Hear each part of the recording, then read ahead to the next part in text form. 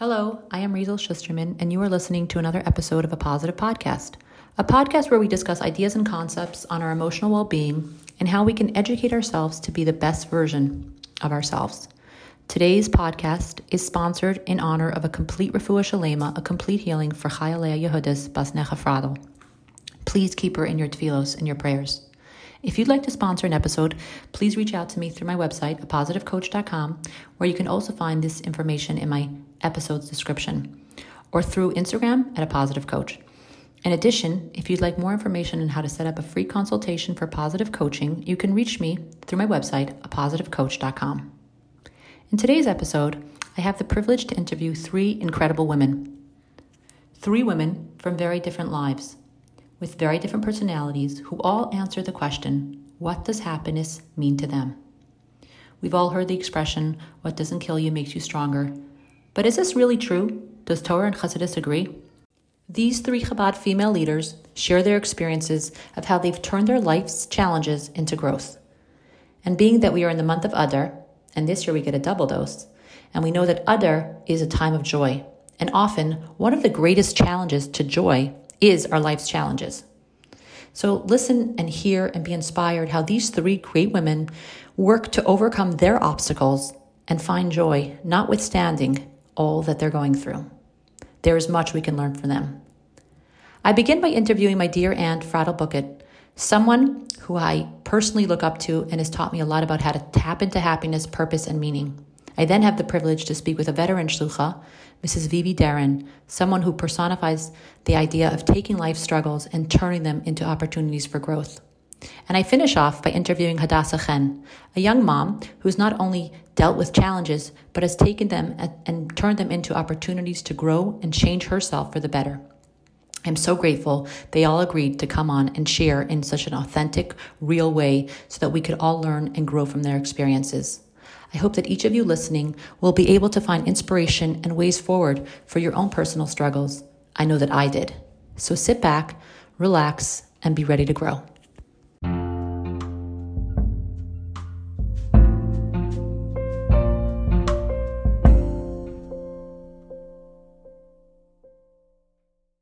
My Aunt Fradel Bucket is someone who was a part of my life growing up. I spent a few summers at her home, interacting with her beautiful family and enjoying time together. I've always enjoyed speaking with her, and each interaction with her has always left me feeling inspired and motivated. She also happens to be an incredible life coach, and in addition to one-on-one coaching, she offers an incredible interactive workshop for empowerment for women. She shares tools and practical guidelines, how to be empowered and how to tap into life's potentials. Mrs. Fradel Bucket shares with us her understanding of happiness, and it is quite insightful. So sit back and be ready to take in her insight and her wisdom. I'm Fradel Bucket. I just turned 70, Baruch Hashem. It's a very big gift and celebration. We live in Los Angeles. We raised our family here. My kids are now all over the United States and Canada, Baruch Hashem. We live home. We have a special need child who lives with us still, Baruch Hashem. I was a principal for many years in Beis Chayamushka. Now I became a life coach, helping myself and helping people who want to be helped. Happiness, joy, simcha, these are all things that we're all striving to achieve. We all want in our life, and we're all pursuing it. So let me begin by asking you, how would you describe happiness? What does living a happy life look like? What does happiness mean to Fradel Bucket? So it really, what you just said is it really means different things to different people. And even it means different things to me, and depending on the stage or the day or the hour or the minute, it's not always the same. But in a very, very general and basic way, I would say that being happy is state of mind, what it is, an attitude, what a positive way of thinking that causes you to be positive, focused, energized, feeling good about who you are and feeling good about what you are doing. But it's more like an inner kind of a feeling, not depending as much as possible, not depending on external events, people, things. It's really a state of mind that we are trying to achieve every moment, every day, and sometimes it's easier and sometimes it's harder. It looks different. Everybody has different entry points. I think some people are naturally more happy. It's just like it's easier for them to be happy. Some people need to work harder on it.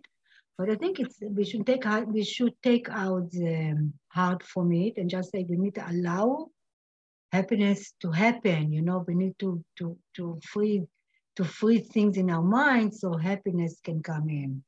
We can be happy when we are worried. We can be happy when we are anxious. We can be happy when we are jealous. We can be happy when we think negative thoughts, right? So that is the work, is to clear the mind, to clear all the negativity. Then happiness and joy and appreciation and gratitude can come in. Yes, it's so interesting because I learned a mimer, one of the short mimarim of the Alter Rebbe with my father recently on Simcha. And in the beginning, he talks about this idea that it's a natural thing for every living thing to have Simcha. It's flowing naturally. And to me, that was such an interesting point because I always thought that, I don't know that Simcha is something we have naturally. But the Alter Rebbe talks about it's something that's there. We just have to remove the obstacles so that it could flow and take away the things that are blocking it. And then our Simcha can flow naturally. And I think that's similar to what you were mentioning. But it's very simple. Look at a child, look at a baby, look at a young child. They're happy.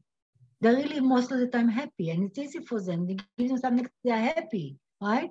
And as we grow, we remove ourselves and distance ourselves from that natural source of happiness that we really have in us. And this is when the work has to start, to really choose. It's a choice to choose to be positive, to choose to be happy. It's a choice. It's not just like it's going to happen just by itself. Sometimes beautiful things happen to us externally. There's simcha, there's good nachas. There are many reasons to be happy, right? And we're so happy. But most of the day in, day out, it's like a choice. Where I want to go, how I want to feel. And I think that people don't realize that really they are in control. They think my husband should make me happy. My children should make me happy. My neighbors should make me happy. If I get a house, I'll be happy. If my child gets married, I'll be happy. But it doesn't work like this. The child gets married and you're still not happy. You got a house and you're still not happy, right? It's like a journey. You come to one station, then you continue the next station, the next station. But in between, you got to be happy, right? Not just wait to be happy at some point. And it's a choice. People have a choice, and people need to understand that then they can empower themselves and choose to be happy. And you need to get the tools and to do it. When everybody's different, but it's like you can work on it and you can do it, and it's achievable. Would you describe yourself as a natural happy person, or is it more of a work for you? No, I'm not a naturally happy person. People ask, hey, can you describe Mrs. Bouquet? And they won't say, oh, she's such a happy person. No, I don't think so. But, and it took me time to realize that my happiness is in my hands.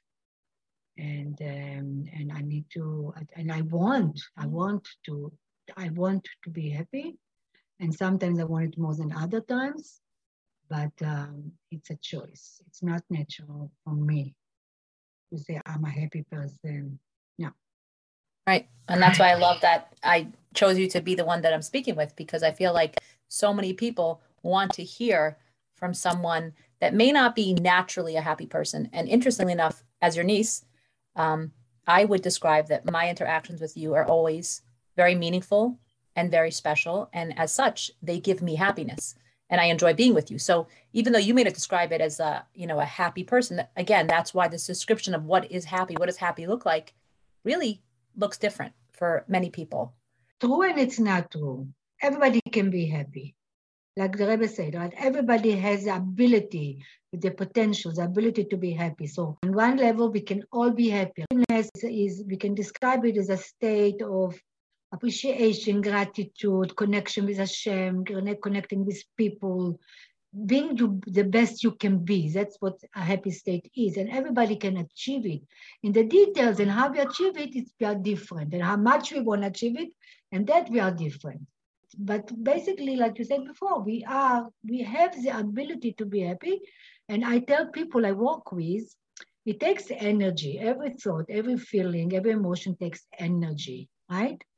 So I rather invest my energy in being happy than being depressed.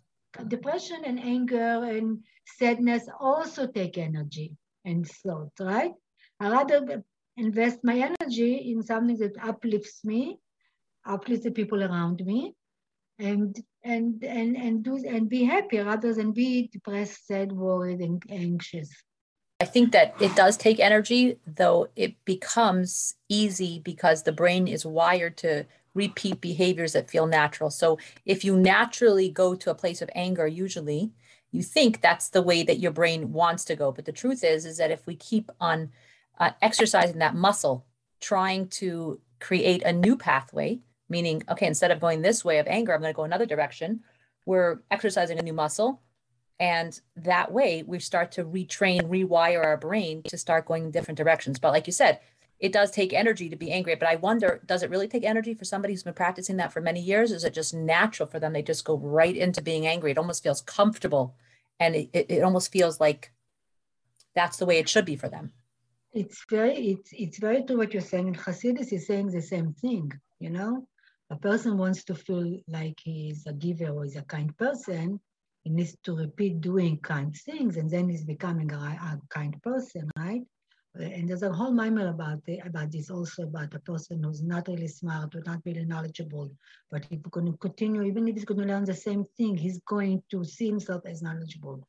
The more we do the same thing, the easier it becomes. It's very, very, very true, right? But and I feel that the more tools you have, the easier, the faster you get into that state. We all have nisyonis. We all have challenges throughout the day, throughout the week, throughout the year. Yeah? We have times that are a little easier, sometimes are a little harder, right? So it's sometimes not so easy to access that place, to get there, right? But the more you practice, the faster you can get there. That's what I feel, right? Something will happen. I'll feel negative thought. I feel like a victim. I'll feel like sad or heavy or anxious, right? But as soon as I catch myself, I can say to myself, well, what's going on? I always ask the question, what is really going on, right? And when a person is asking the question and not just allowing himself to be the way he is, this is how I feel now, this is what I want to feel now, this is who I am now. No, but as you ask the question, you can faster, if you exercise, like you said, like a muscle, if you exercise that and you use the tools that you have, you can get to that state of happiness, and not necessarily happiness, but even not being anxious or not being worried or not being jealous or not being negative, you can get to it much faster. Yeah. But it's not like we are waking up in the morning and happy and and automatically will stay happy all day. And some people it's like this. I don't find it, for me it's not like this. I need to pay attention, I need to be aware. It's an awareness.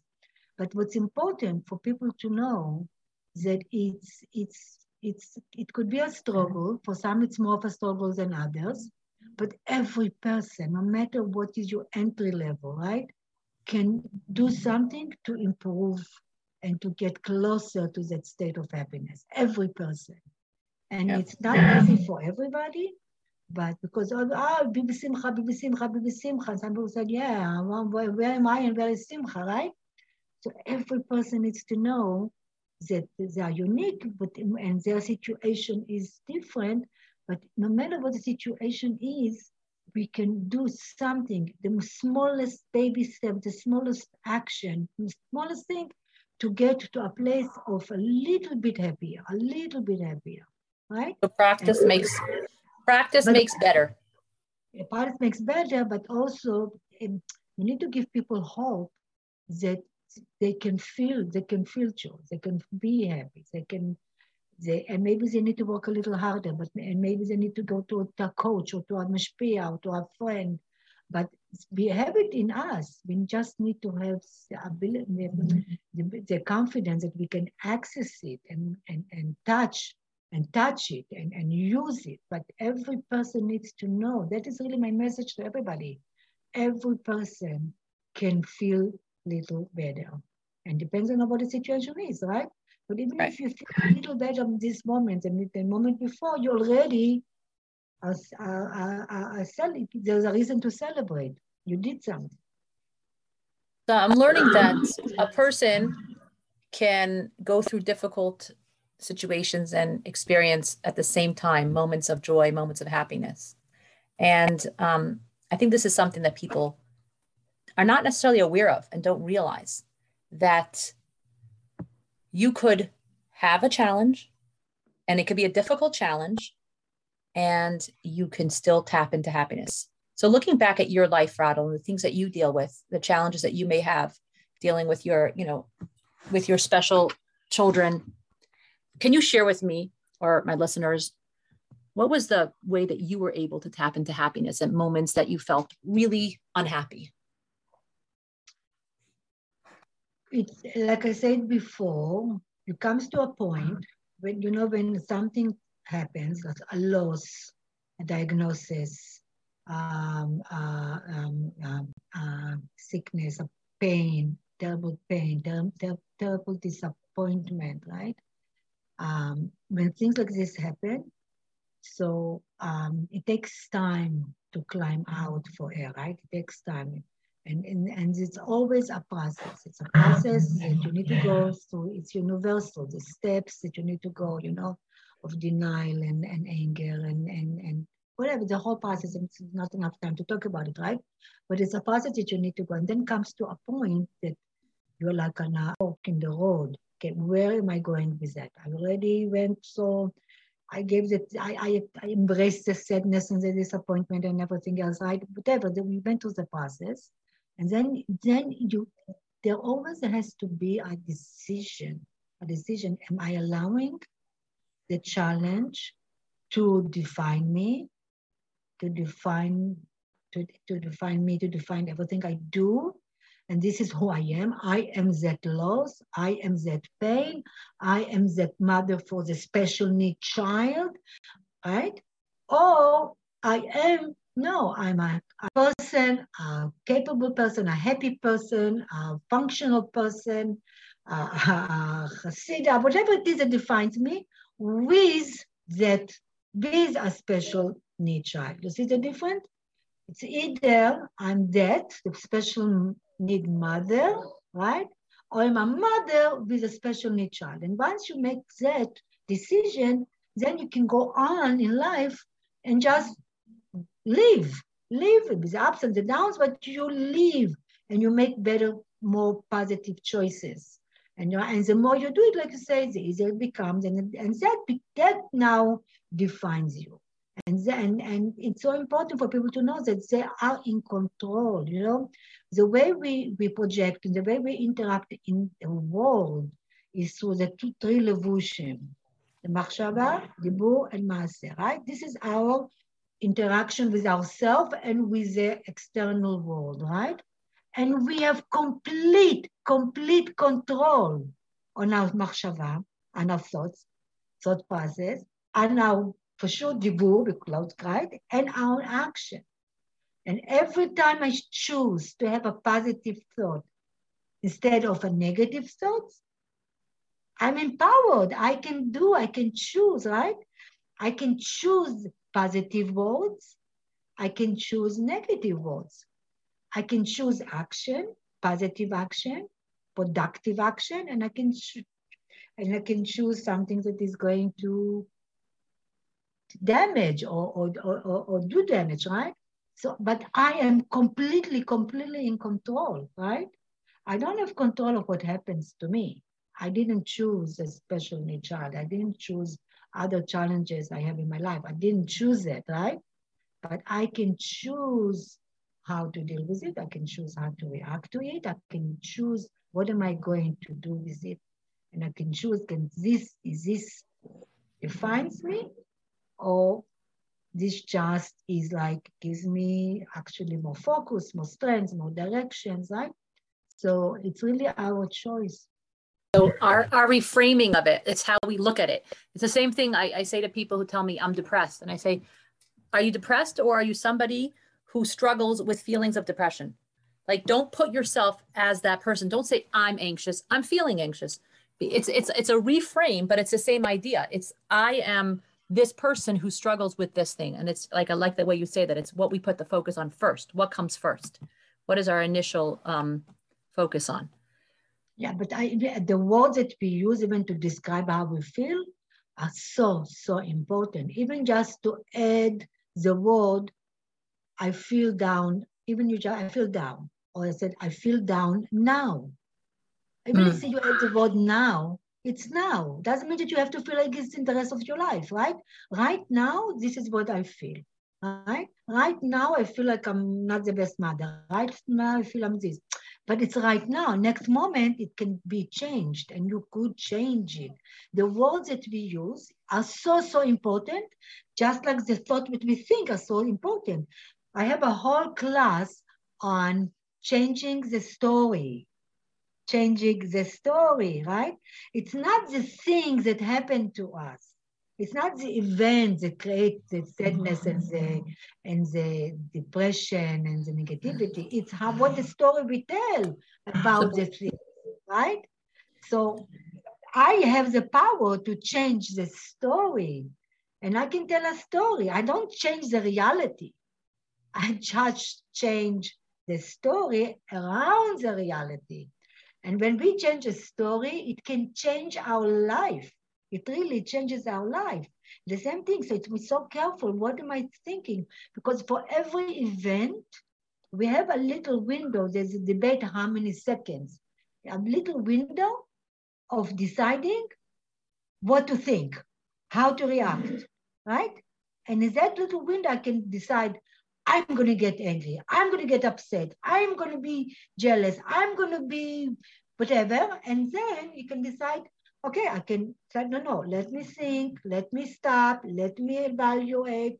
Let's see how I can look at it differently. How can I judge it positively? We have so much power in our thoughts and so much power in our speech and so much power in our actions. And action is so important because I feel depressed, I feel this, I feel that. Do something. Do the smallest thing. And everybody's different. For a person who's in bed, depressed in bed, cannot go out of bed, right? Go out of bed for 5 minutes. Just go out of bed. Just for 5 minutes. Open the window and see sunshine. That's all. That's for a person who's very depressed. Another person is like already get out of bed. Just make your bed. Like the smallest little actions can change the way you feel for the day, for the moment, for the week. The smaller, and everybody on whatever the entry level is, for them, the action is different. So for me to go swimming is very, I don't love it, but I force myself to go swimming because I know it's good for me, right? And I will do little things or big things and choose things that elevate me, that help me, right? And everybody can do. Actions is very, very important. I can't sit and wait till I feel happy. I need to do something. Right? That's very powerful. It's also, I don't know if you've heard of this, as Tal Ben-Shahar talks about this idea of the 5-minute rule or the 7-minute rule, where if you're avoiding doing something, and a great way to see if you could do it, or even just to kind of trick your brain, is to tell yourself that you're doing it for 5 minutes. I'm just doing it for 5 minutes. And then you do it for 5 minutes. And usually your brain's going to go for more. So like in the days that I cannot get myself to the gym, and I know how good it is for me to exercise, it's good for my mental health. It's good for my body. It's good for everything. I'll tell myself I'm just doing 10 minutes or 5 minutes today. That's all I'm doing. And I always end up doing more. So it's a very powerful thing. So I like that emphasis that you're saying. It's like, just don't tell somebody who's struggling to get out of bed, just get out of bed. Say, get out of bed for 5 minutes. Just open, like you said, each little thing. And I love the way you added on the word now. It's just a small word, but it makes such a difference. And it's so true. The choice of the words that we say are so powerful. But also, Reisele, it's very important that to come to a state of happiness, right? There must be a level of gratitude and appreciation for every little thing that we have. Without that, we can't. Only going to be happy if something big happens. I'm going to only be happy if I have that much money. I'm going to only be happy if I have this kind of car. You're never going to be happy that way, right? I'm happy if I love roses. I go in the street and I see a beautiful rose and I smell it. I have such appreciation. I make the bracha, and I have such appreciation for the beauty, for the smell. And it's like it's a little, not a big thing. It's like people say, what does it make you happy? Yeah, it fills me up with joy. Little things, really little, appreciating the little thing in our life and not take it for granted. You're already on a more positive and a happier and more joyous kind of a journey. Absolutely. And the other very, very, very important thing is not to feel entitled, not to feel entitled. Like, it's supposed to be like this. I was supposed to get married. I was supposed to have children. I was supposed to have all healthy children. I was supposed to have a beautiful house. Who promised? Who told you? Right? And I already have one special child. How can I have another one? I'm supposed to have. When we take that out of the narrative, right? No one. What am I supposed to? I tell people I work with, take out the suppose. Who promised you? Who told you? Who says? It's very nice if it is, Baruch Hashem, for some people, but and what if it's not? And what if it's not? Then you cannot be happy. And what if it's not? Then you are not good enough. And what if it's not? You can't contribute. You are not a functional person. You understand what I'm saying, Hazel? Yes, totally. That's a big thing in our lives, Also, the other thing, the more important thing, appreciative and full of gratitude to Hashem. So what I'm hearing you say is that having gratitude is a very important tool. Letting go of what you think it should have been, all the should-haves, and the feeling of entitlement, letting go of that, and changing your story around it, changing your narrative of what you think it should have been to what it is. Yeah, I also feel that, especially as women, a woman is the center of the universe, of her universe. Every woman is the center of her universe, right? Every mother is the center of her family, right?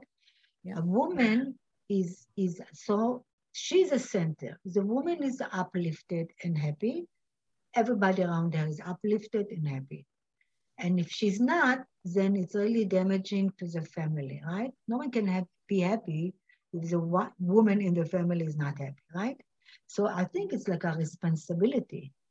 That also was a very big motivator for me when I was dealing with challenges, when I'm dealing with challenges, is first of all, I need it. I'm not just for myself, right? I need to be happy for my children. I need to create a happy home for my husband and my children. I did not want my children to grow up and look back and say, this home, mommy was depressed, mommy was anxious, mommy was sad all the time, mommy was crying, and the house was not running. And, that was such a big thing in my life.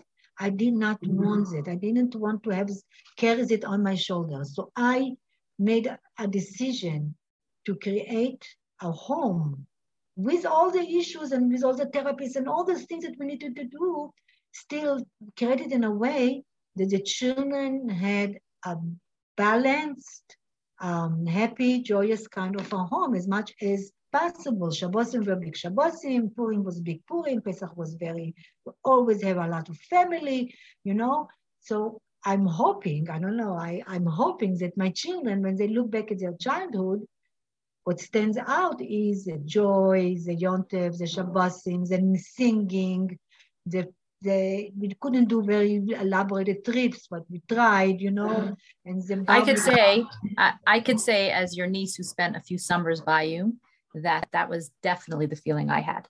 Always, it was such a joyful home. From Yossi's, your husband, singing Nigunim, to the feeling at the table, the way that you would bench together to make it clear so that Rivka, your special child, can join along and follow along, to just that the energy in the home. It was such a joyful home. So that's very inspiring to me to hear that that was something that was a choice. Yeah, it's a choice. It's a choice and it's an awareness. And also I davened, I have asked Hashem to support and help me, that I should be able to do it.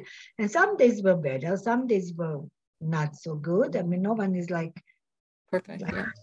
Perfect, and nothing is, and it's very, very far from perfect. But we are not about being perfect. It's about the journey, because the goal is always gets further and further away from us. But what we are being really rewarded is about the journey itself.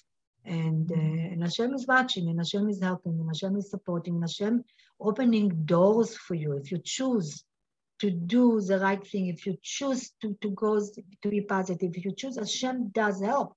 Hashem, you open the doors. When we are anxious, when we are depressed, right? And when we are worried, even physically, we are constricted, right? We are constricted, right?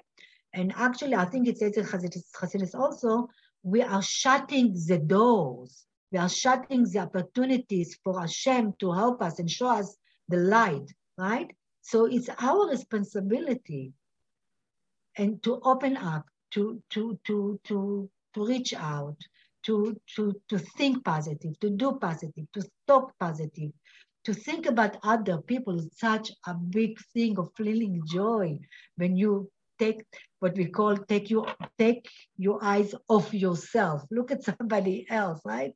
See where you can be supportive and helpful and guiding other people. That gives you joy, I mean, and of course looking for meaning in everything. So it's there's no like recipe or one way. It's like such a huge topic, and sometimes it's hard to reach, but we need to do our best. Everybody has to do for whatever little things they can do to do their part, and it's like really very rewarding when you are reaching to a state that you feel like balanced and you feel focused and you feel energized and you feel that you are contributing and you feel that Baruch Hashem, and everything is really a big, big Baruch Hashem.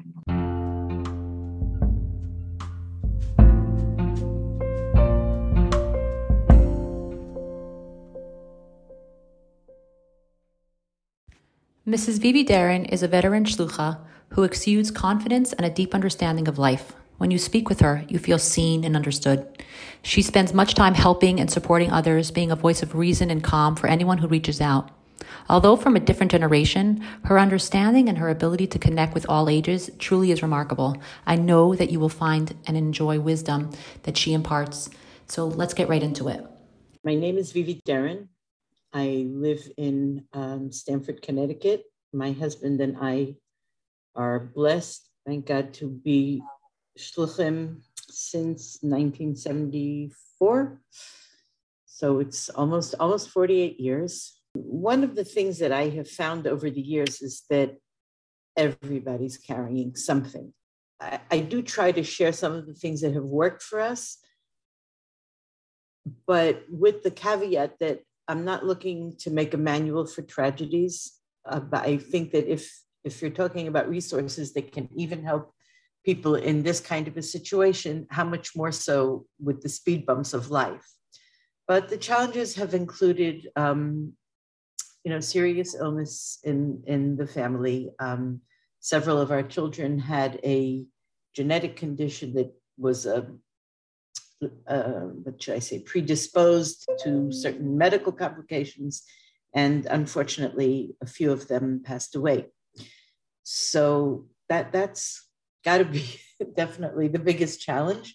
And, other things in life that people have to encounter. So I think some of the tools that I had to develop, while I was raising a family with young children and had to deal with serious stuff, are things that have maybe, I think, the seeds of what works for me were seeds that were planted long before, but things that I had to develop, and thank God have been able to apply in other situations.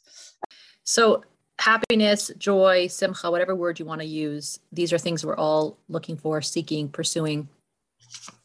I want to start off by asking you, how would you describe happiness? What does happiness mean to you? What does it look like to have a happy life? What does Vivi Darren happy look like? And what does the word happiness mean to you?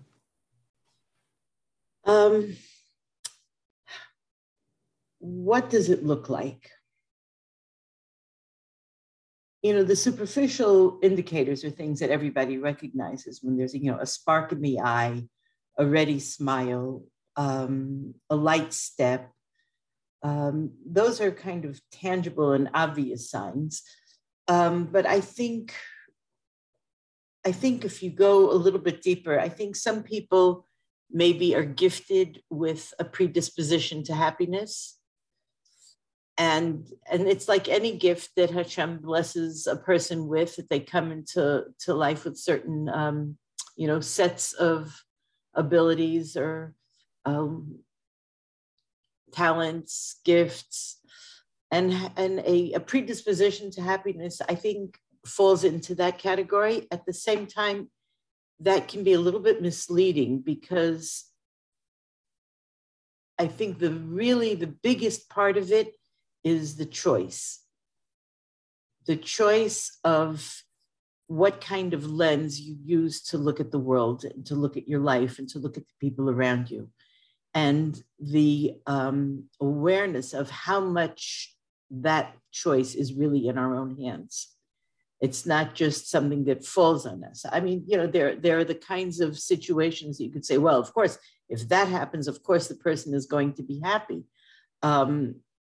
And that's not always the case. There's the classic of the grandmother with her young child. They're on the seashore, and a wave comes, and just the child is washed away to sea, and the grandmother is hysterical, and she's begging and pleading with all her heart, God, please give me back this baby. I am, one can only imagine.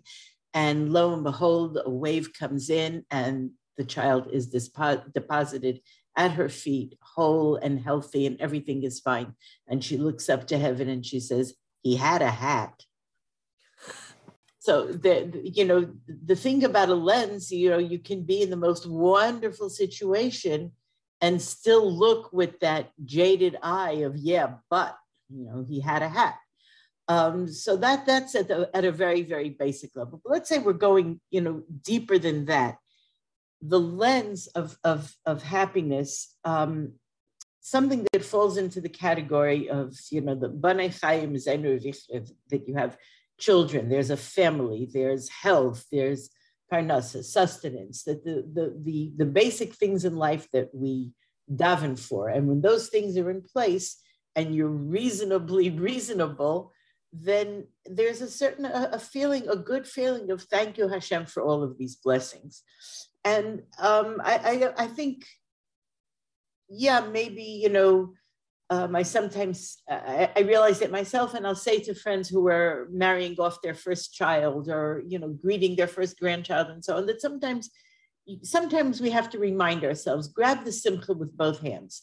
You can get caught up with the stuff that's that's always part of something. There's always, work out in the caterer, the flowers, the this, the that.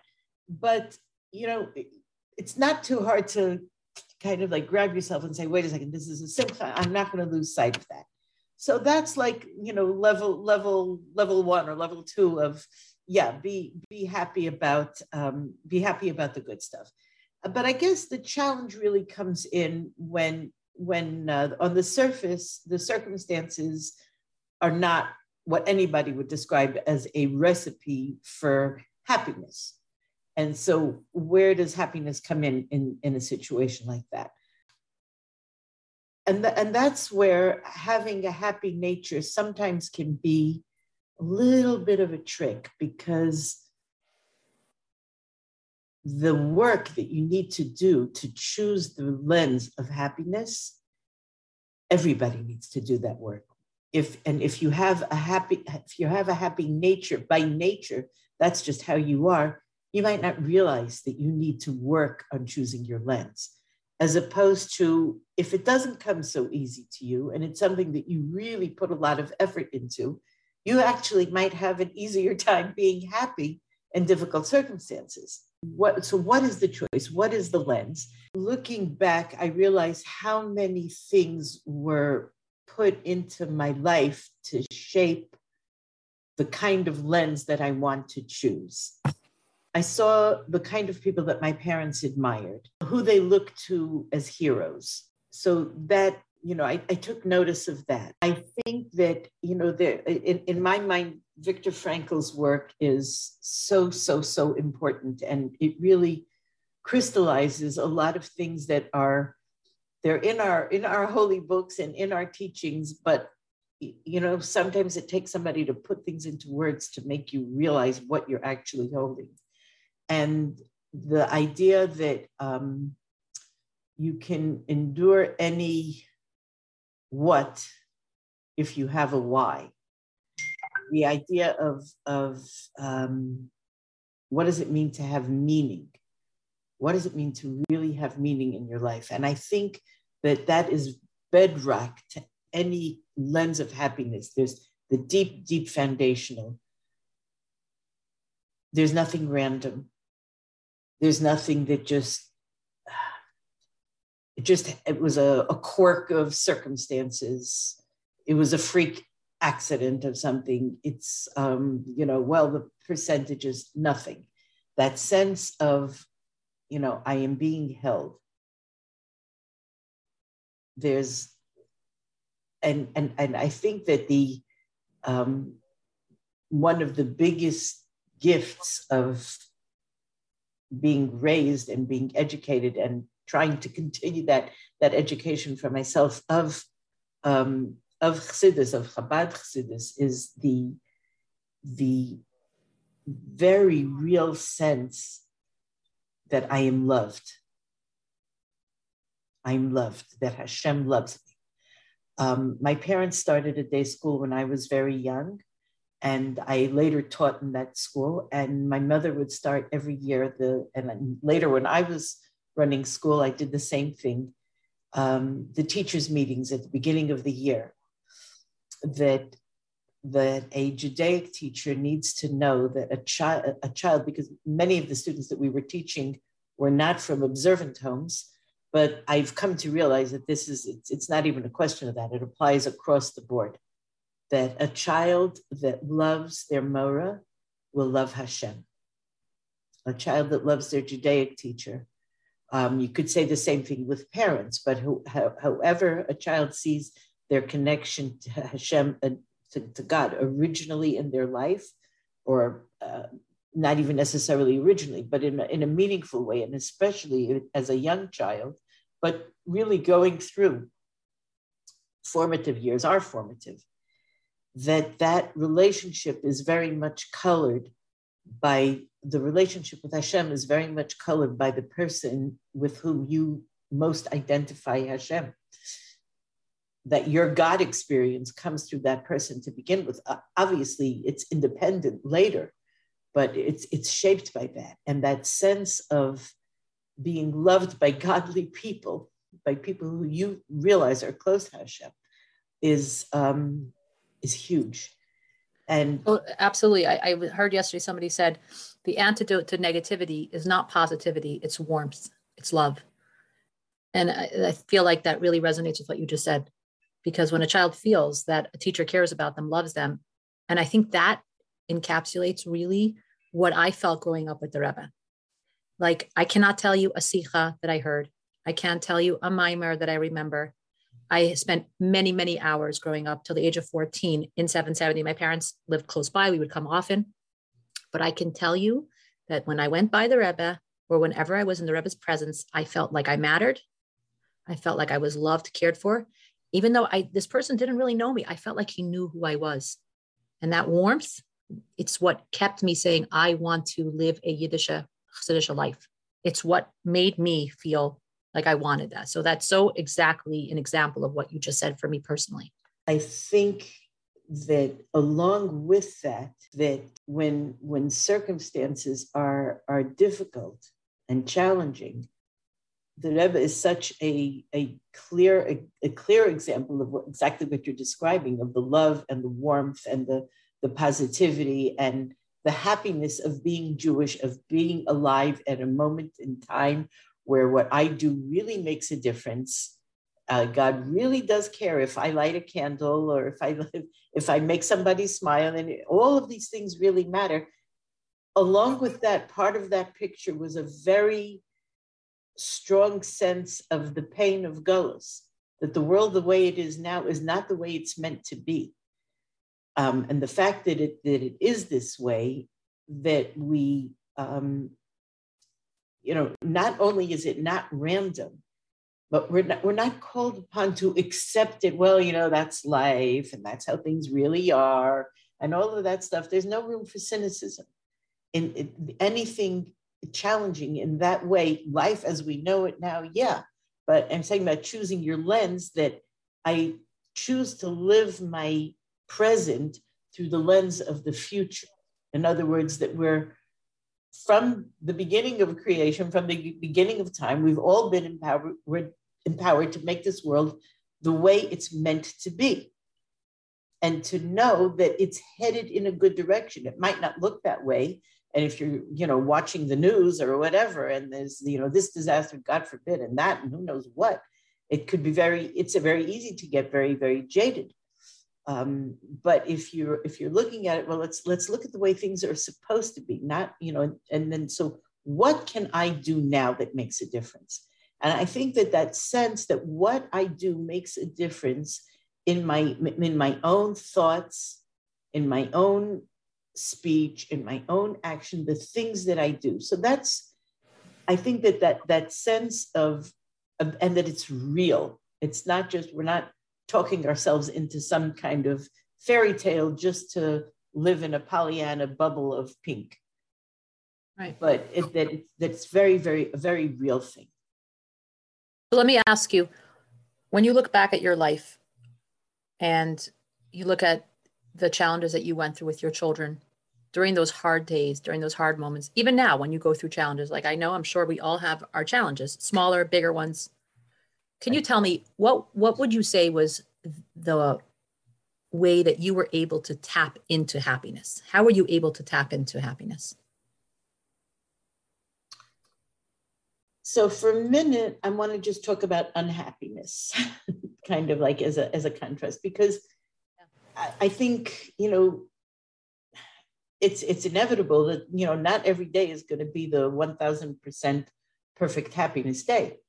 And for me, I think one important thing is, when I'm having a really challenging moment that way, I try to seal it off, in the sense that, yes, right now I'm hurting because of this or this. I refuse, and it takes a lot of effort some days. Don't let it be a platform for looking at the rest of your life. This moment is hard. This moment is really, really tough, if God forbid it is. But don't let that be the platform. Don't let that be the lens. And there, no place for cynicism. Even in a moment that's not happy, cynicism is toxic, doesn't come into the picture. So if it's a rough moment, try to seal it off and say, okay, now how am I going to ride it out? How am I going to ride it out? How am I going to go from, from here to the next moment? If that kind of a feeling is persistent and you can't get out of it with the things in your own toolbox, sometimes then professional help is needed. It's not just, oh, come on, just, put on a smiley face. It's not how to just get through that moment. Sometimes it's not something that we can just pull ourselves up by yanking at our hair. But let's say it's not in that category. So if it's a rough moment, trying to seal it off. I think sometimes having a small picture rather than a big picture can help. And what I mean by that is the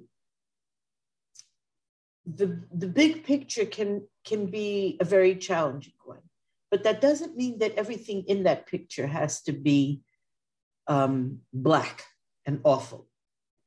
So that the things that you can notice, you can help somebody else notice, little creature comforts that make a difference. The sun is shining. My coffee is exactly right.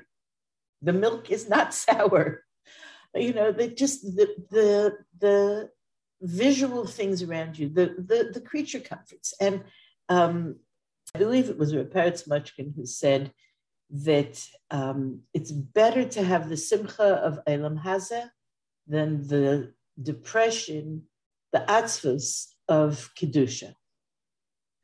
Because if you're down and depressed, for very holy, good reasons, but that depression can be moved very easily. You're down, and then that just, once you're down, then you know, who knows what can happen next. I need some comfort. I'm going to go for this. I'm going to go for that. Down is not a good thing. But the simcha, the happiness of even very material things, very physical things. So you move, you're enjoying your chocolate. Now move the simcha of the chocolate, move it to something else. That can be your bridge. That can be your bridge to a more meaningful kind of a happiness. But don't let go of those little happy moments also.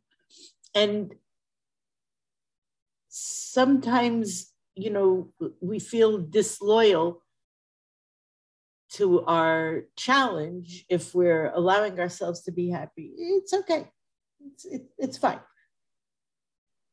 Yes, I could totally relate to that. There's a guilt, like if you're going through a difficult time, or a child is struggling, or you see a family member's in pain, and you're like, oh, this moment right now, this is a peaceful moment because you're experiencing something peaceful at that moment. There's guilt attached to it. But I think it's important to realize that this is your way of dealing with it. You're tapping into those moments of happiness that are going to help you be able to get through those difficult times. Actually, Rachel, I think it's more. I think it's not just that I need my chocolate, and, it's also not rearranging the deck chairs on the Titanic, but I think there's something else. And it's something that I saw, in real life, that by creating or fostering or developing or tapping into an atmosphere of, it's not exactly happiness, but it's a close partner, optimism. You generate an atmosphere around the challenge that can actually make the challenge itself easier to deal with. The one thing me,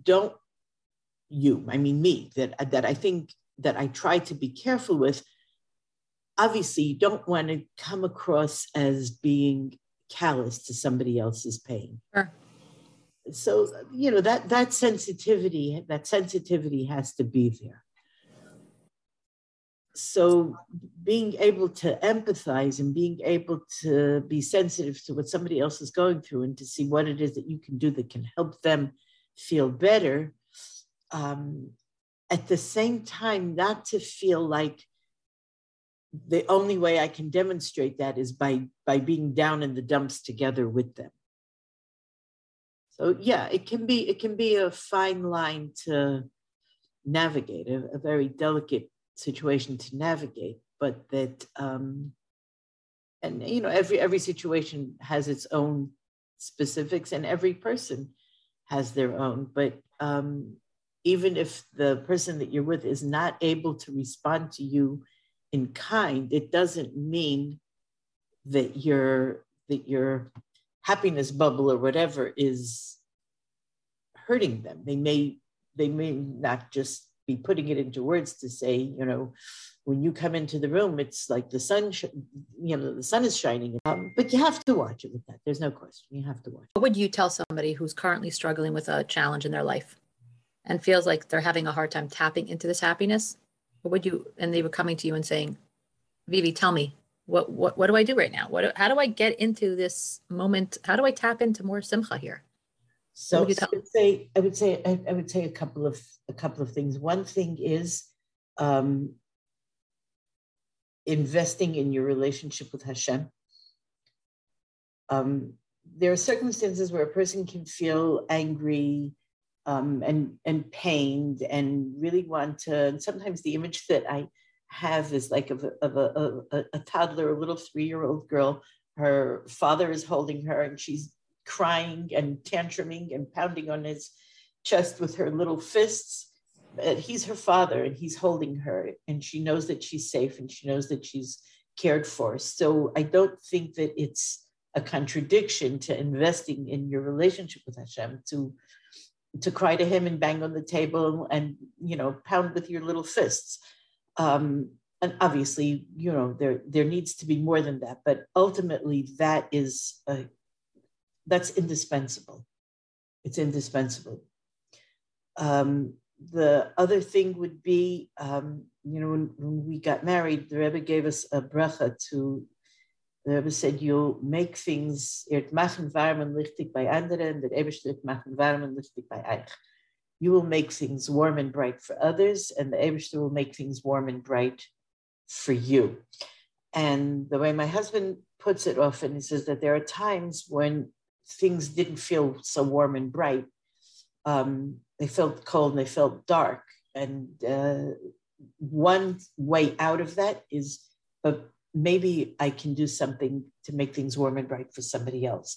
So I might not feel a smile welling up from inside of me to make me happy, that I don't feel my smile, but if I can put a smile on somebody else's face, that smile will reflect back to me, and that can help. And it doesn't have to be something huge, but just the ability to notice somebody else's unhappiness and my unhappiness can sometimes help in that way. It can be tiny, tiny things, but it's a step. And the third thing would be something little that makes you feel good right now. Music. Everybody has their thing, but know what it is that you can tap into to remind yourself that the world is a good place. The world is a garden. If we have to peel away the fruit, so we'll peel away the fruit. Peel away the shell from the fruit. In other words, expect happiness, expect good. We don't protect ourselves by thinking, well, whatever, all the cynicism. It doesn't help. It doesn't make things better. Maybe in the short term it does, but long term. So if somebody is in a situation where something tiny can give them a sense of, right, life is good, grab onto whatever it is.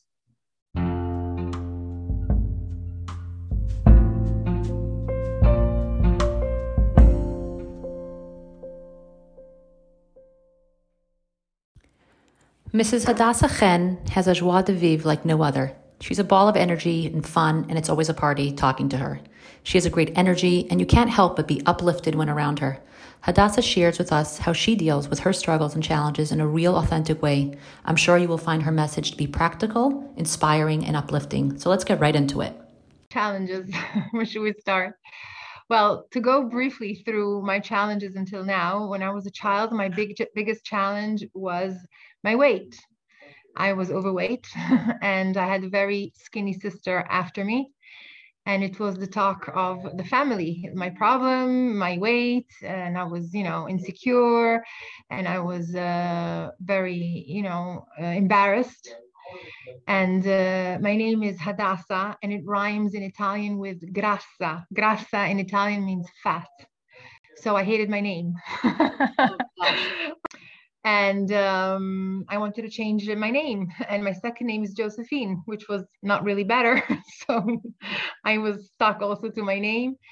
So that was my first very big challenge. My second big challenge, which will connect to a lot of young women right now, is that I was not married. I got married later than my class. So basically when all my friends were starting to get married and having a family, I was still, roaming around. Not only my two youngest sisters got married before me. So in our religious environment and Chabad, I was living in Crown Heights and everybody was dating, everybody was getting married and I was just stuck. So second challenge, huge challenge, and my two sisters getting married before me, and everything was getting a bit complicated.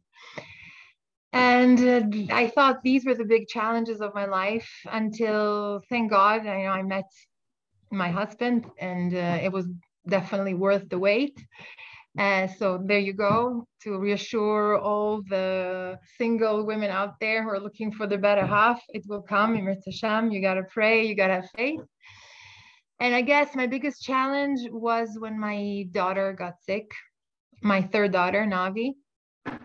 She was, they found that she had cancer when she was 16 months. And that was the real challenge. But this challenge changed my life. And everything that happened after was only for the good. I know it sounds weird, but her leaving this world, because eventually she passed away a year later. She was sick for a year. She passed away when she was 2 years and 4 months, exactly a year after she got sick. That opened up a whole new life, world vision for me and for my husband and for my family. And the biggest challenge right now for me, you'll be shocked, is dealing with the fact that I'm so happy. Because firstly, I tried to approach that first big challenge I had, which was my overweight. And I'm really being very honest right now, because I don't really talk about it. And I lost like 50 kilos. So I changed also look, which is very important for somebody who's very bothered about this. Not everybody gets so bothered. I was very bothered. And this changed my life. And I found myself and my direction through this tragedy. This tragedy gave me the strength and the light to follow and find my path, basically.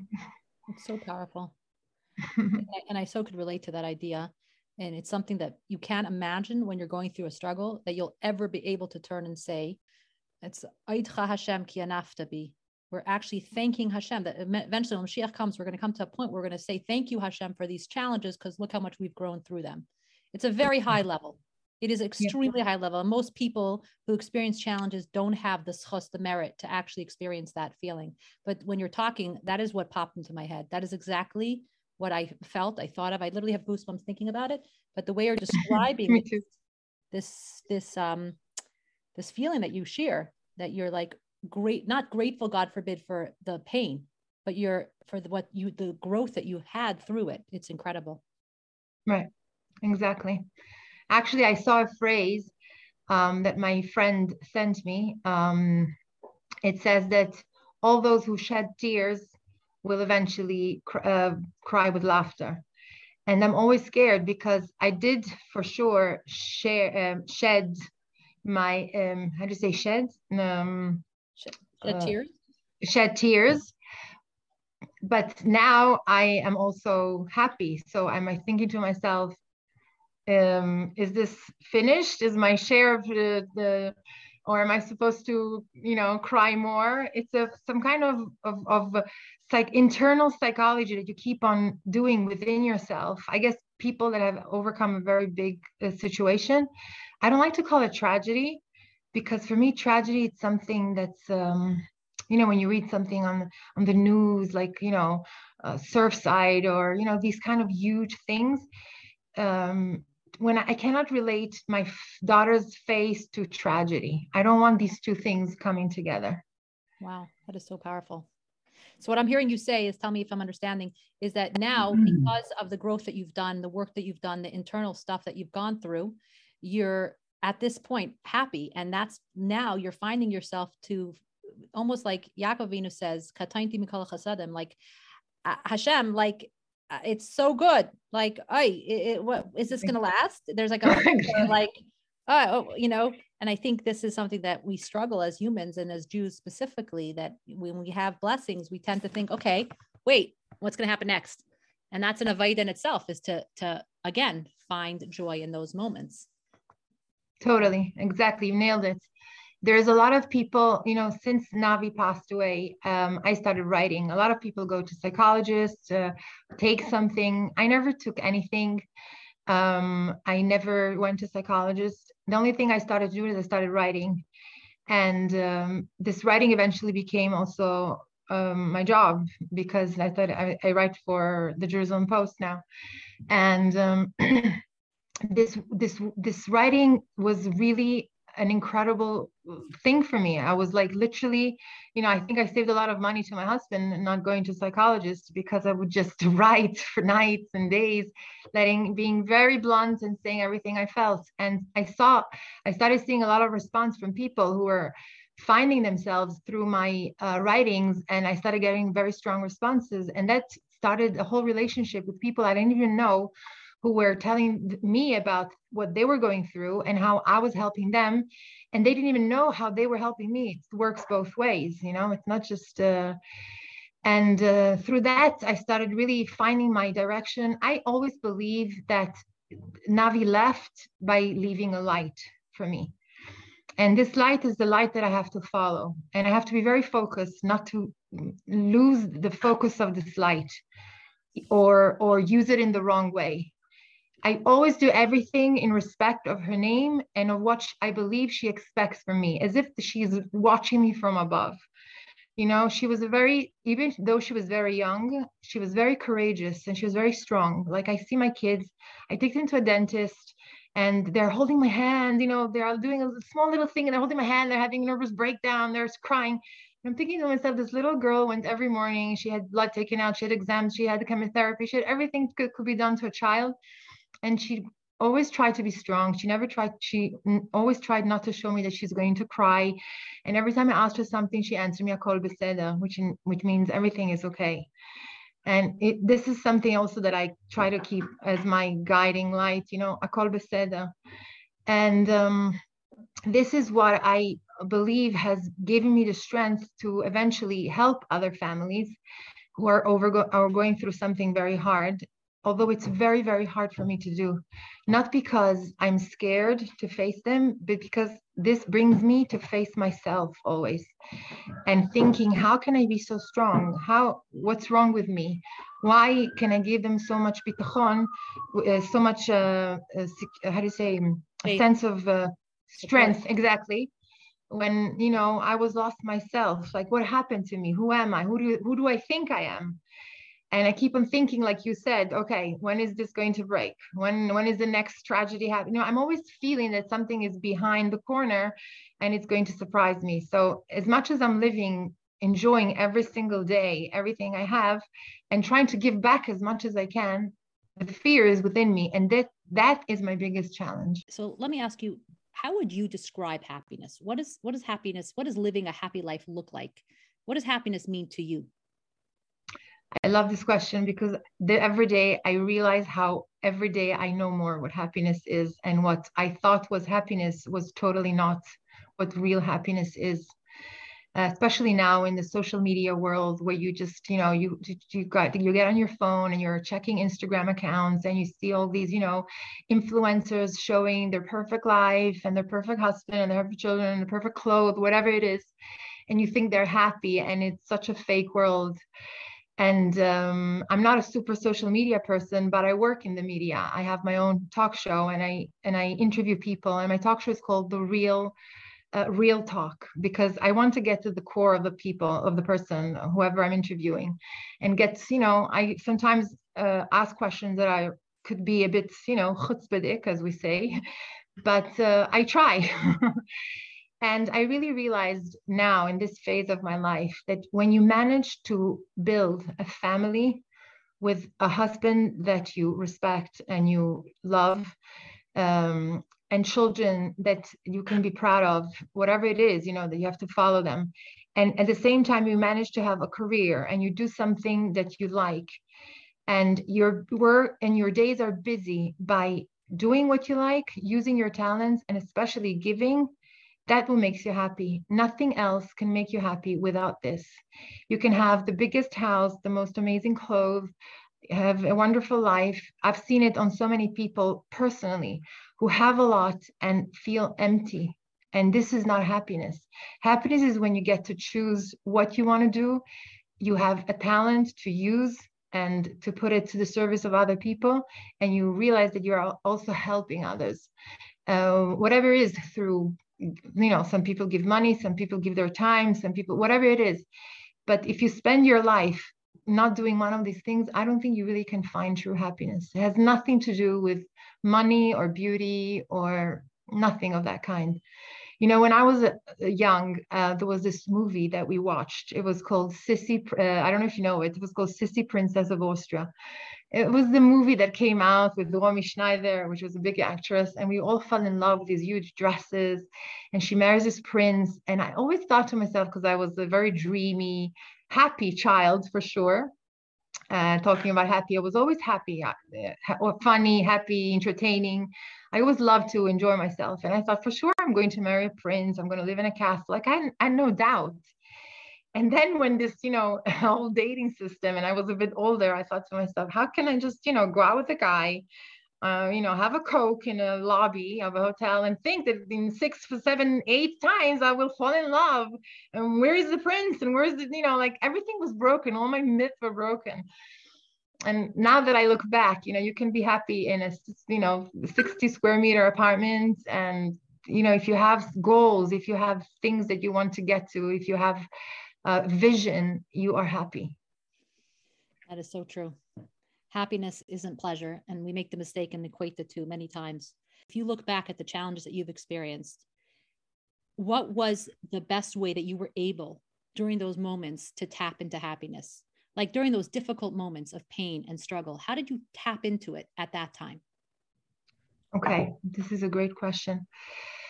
When Navi was sick, we basically moved into the Hadassah Hospital in Jerusalem. We were there for basically a year. My mother came from Italy. She moved in with us, and she told us, you have to come home at night. And I had other 2 children at home.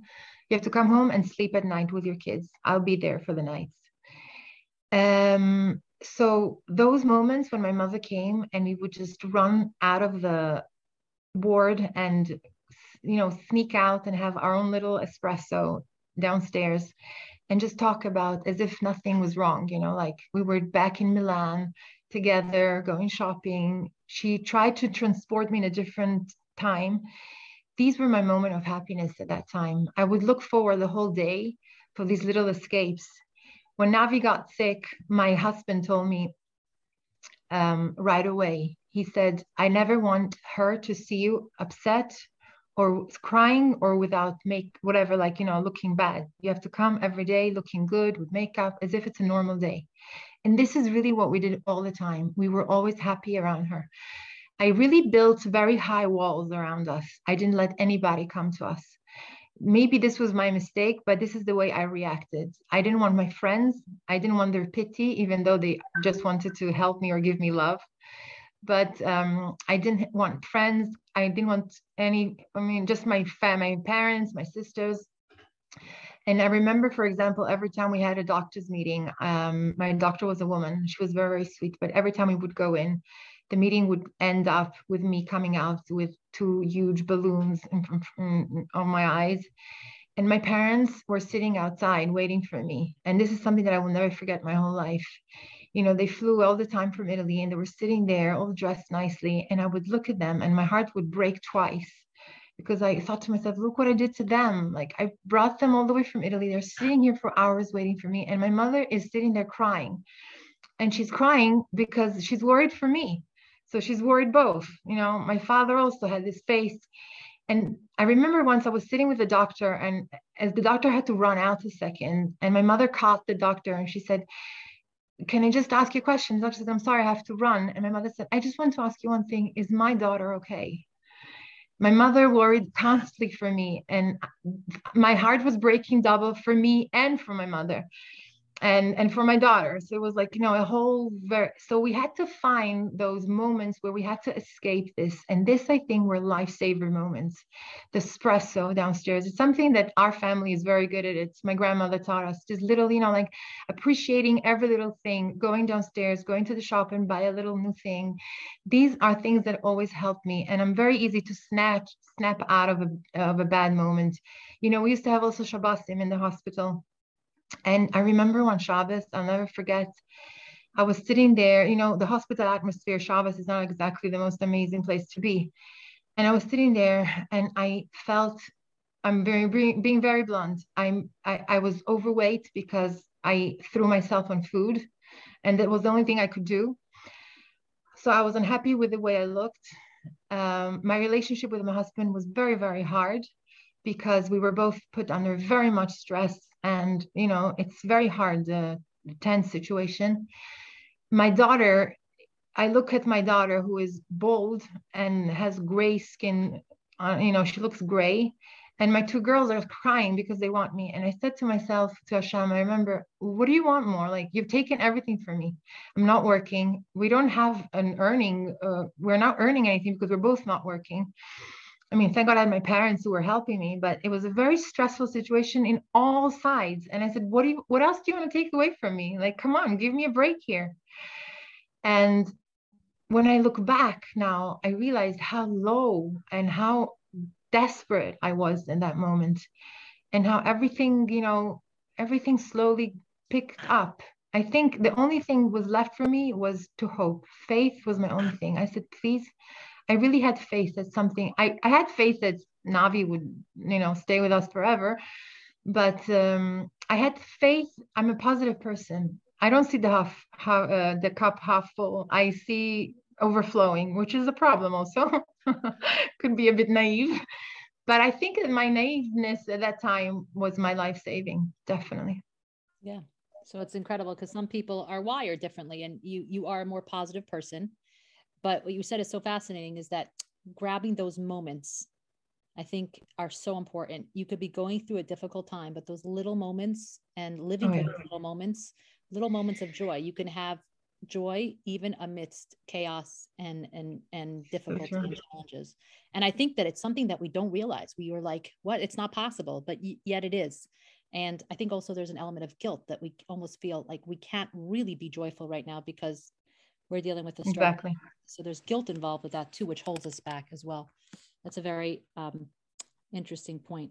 What would you tell someone who is currently struggling with a difficult challenge in their life and feels like they're just not able, they may not be as positive as a person as you, but they just are having a hard time tapping into their happiness? What would you tell them? What would you advise them? Two things. Pray and think of others. Don't focus so much on yourself.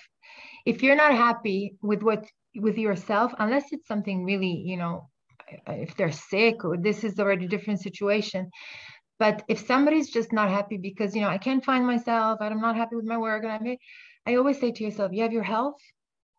A lot of people come, and we discuss this. You have your health, you have your abilities.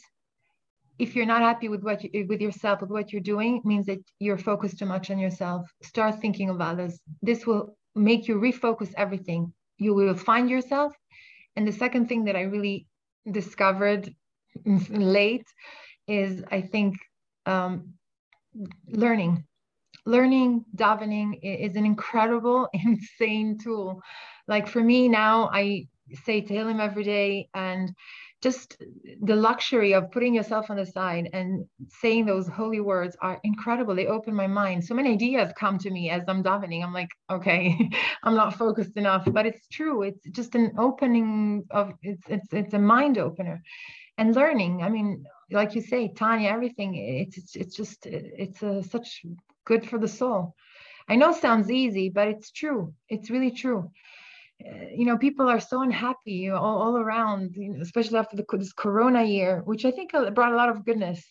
And a lot of, people have started to look inside themselves.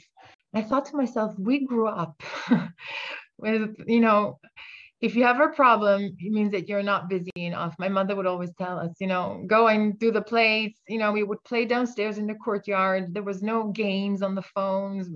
If there was no television, like we wouldn't really watch television. So everything was so much more, raw, and you just had to work within yourself. And now it's different times. It's true. It's a very good point. It's so true what you said. When we get out of ourselves and we focus on others, it's like what you said in the beginning, by sharing and talking about your challenges, it uplifts you by uplifting others. It's the same idea. When we're busying ourselves with helping others, we don't have time to really focus on what's lacking for us. Now, obviously, it's important to feel our feelings, and it's important for us to acknowledge that it's difficult, but at the same time, just a certain amount of time, like give yourself a certain amount of time, and that's it. More than that, we need to expend on other people. And like what you said about tefillah and tehillim and learning, absolutely. I wouldn't describe myself as a girl, as somebody who was interested in davening or learning, not at all. But when you go through something challenging in your life, you realize the power of having Hashem there, holding you, helping you. And it's like, you can give it to Hashem and say, I'm doing something about it. See, I'm giving it to Hashem. It's a direct line. People see me, they think I'm this modern, which I am. I'm not a rebbitzin. I'm not a teacher. I don't have, sadly, I cannot be that. But when I discovered this side of me, which loves so much to sit and enjoy, instead of watching a movie, I will take a sitter, and I love it. And there's nothing wrong. And when people see me doing this, like I'm in the studio in Erut Sheva, and if I'm waiting for a guest, I'll say to them, and the editors look at me like, what are you doing? Like, what, they think I'm all into fashion. I'm from Italy. I'm in this, I'm in that. I'm a worldly woman. No, I'm also this. Why not? It's beautiful. And it's a bit, shocking.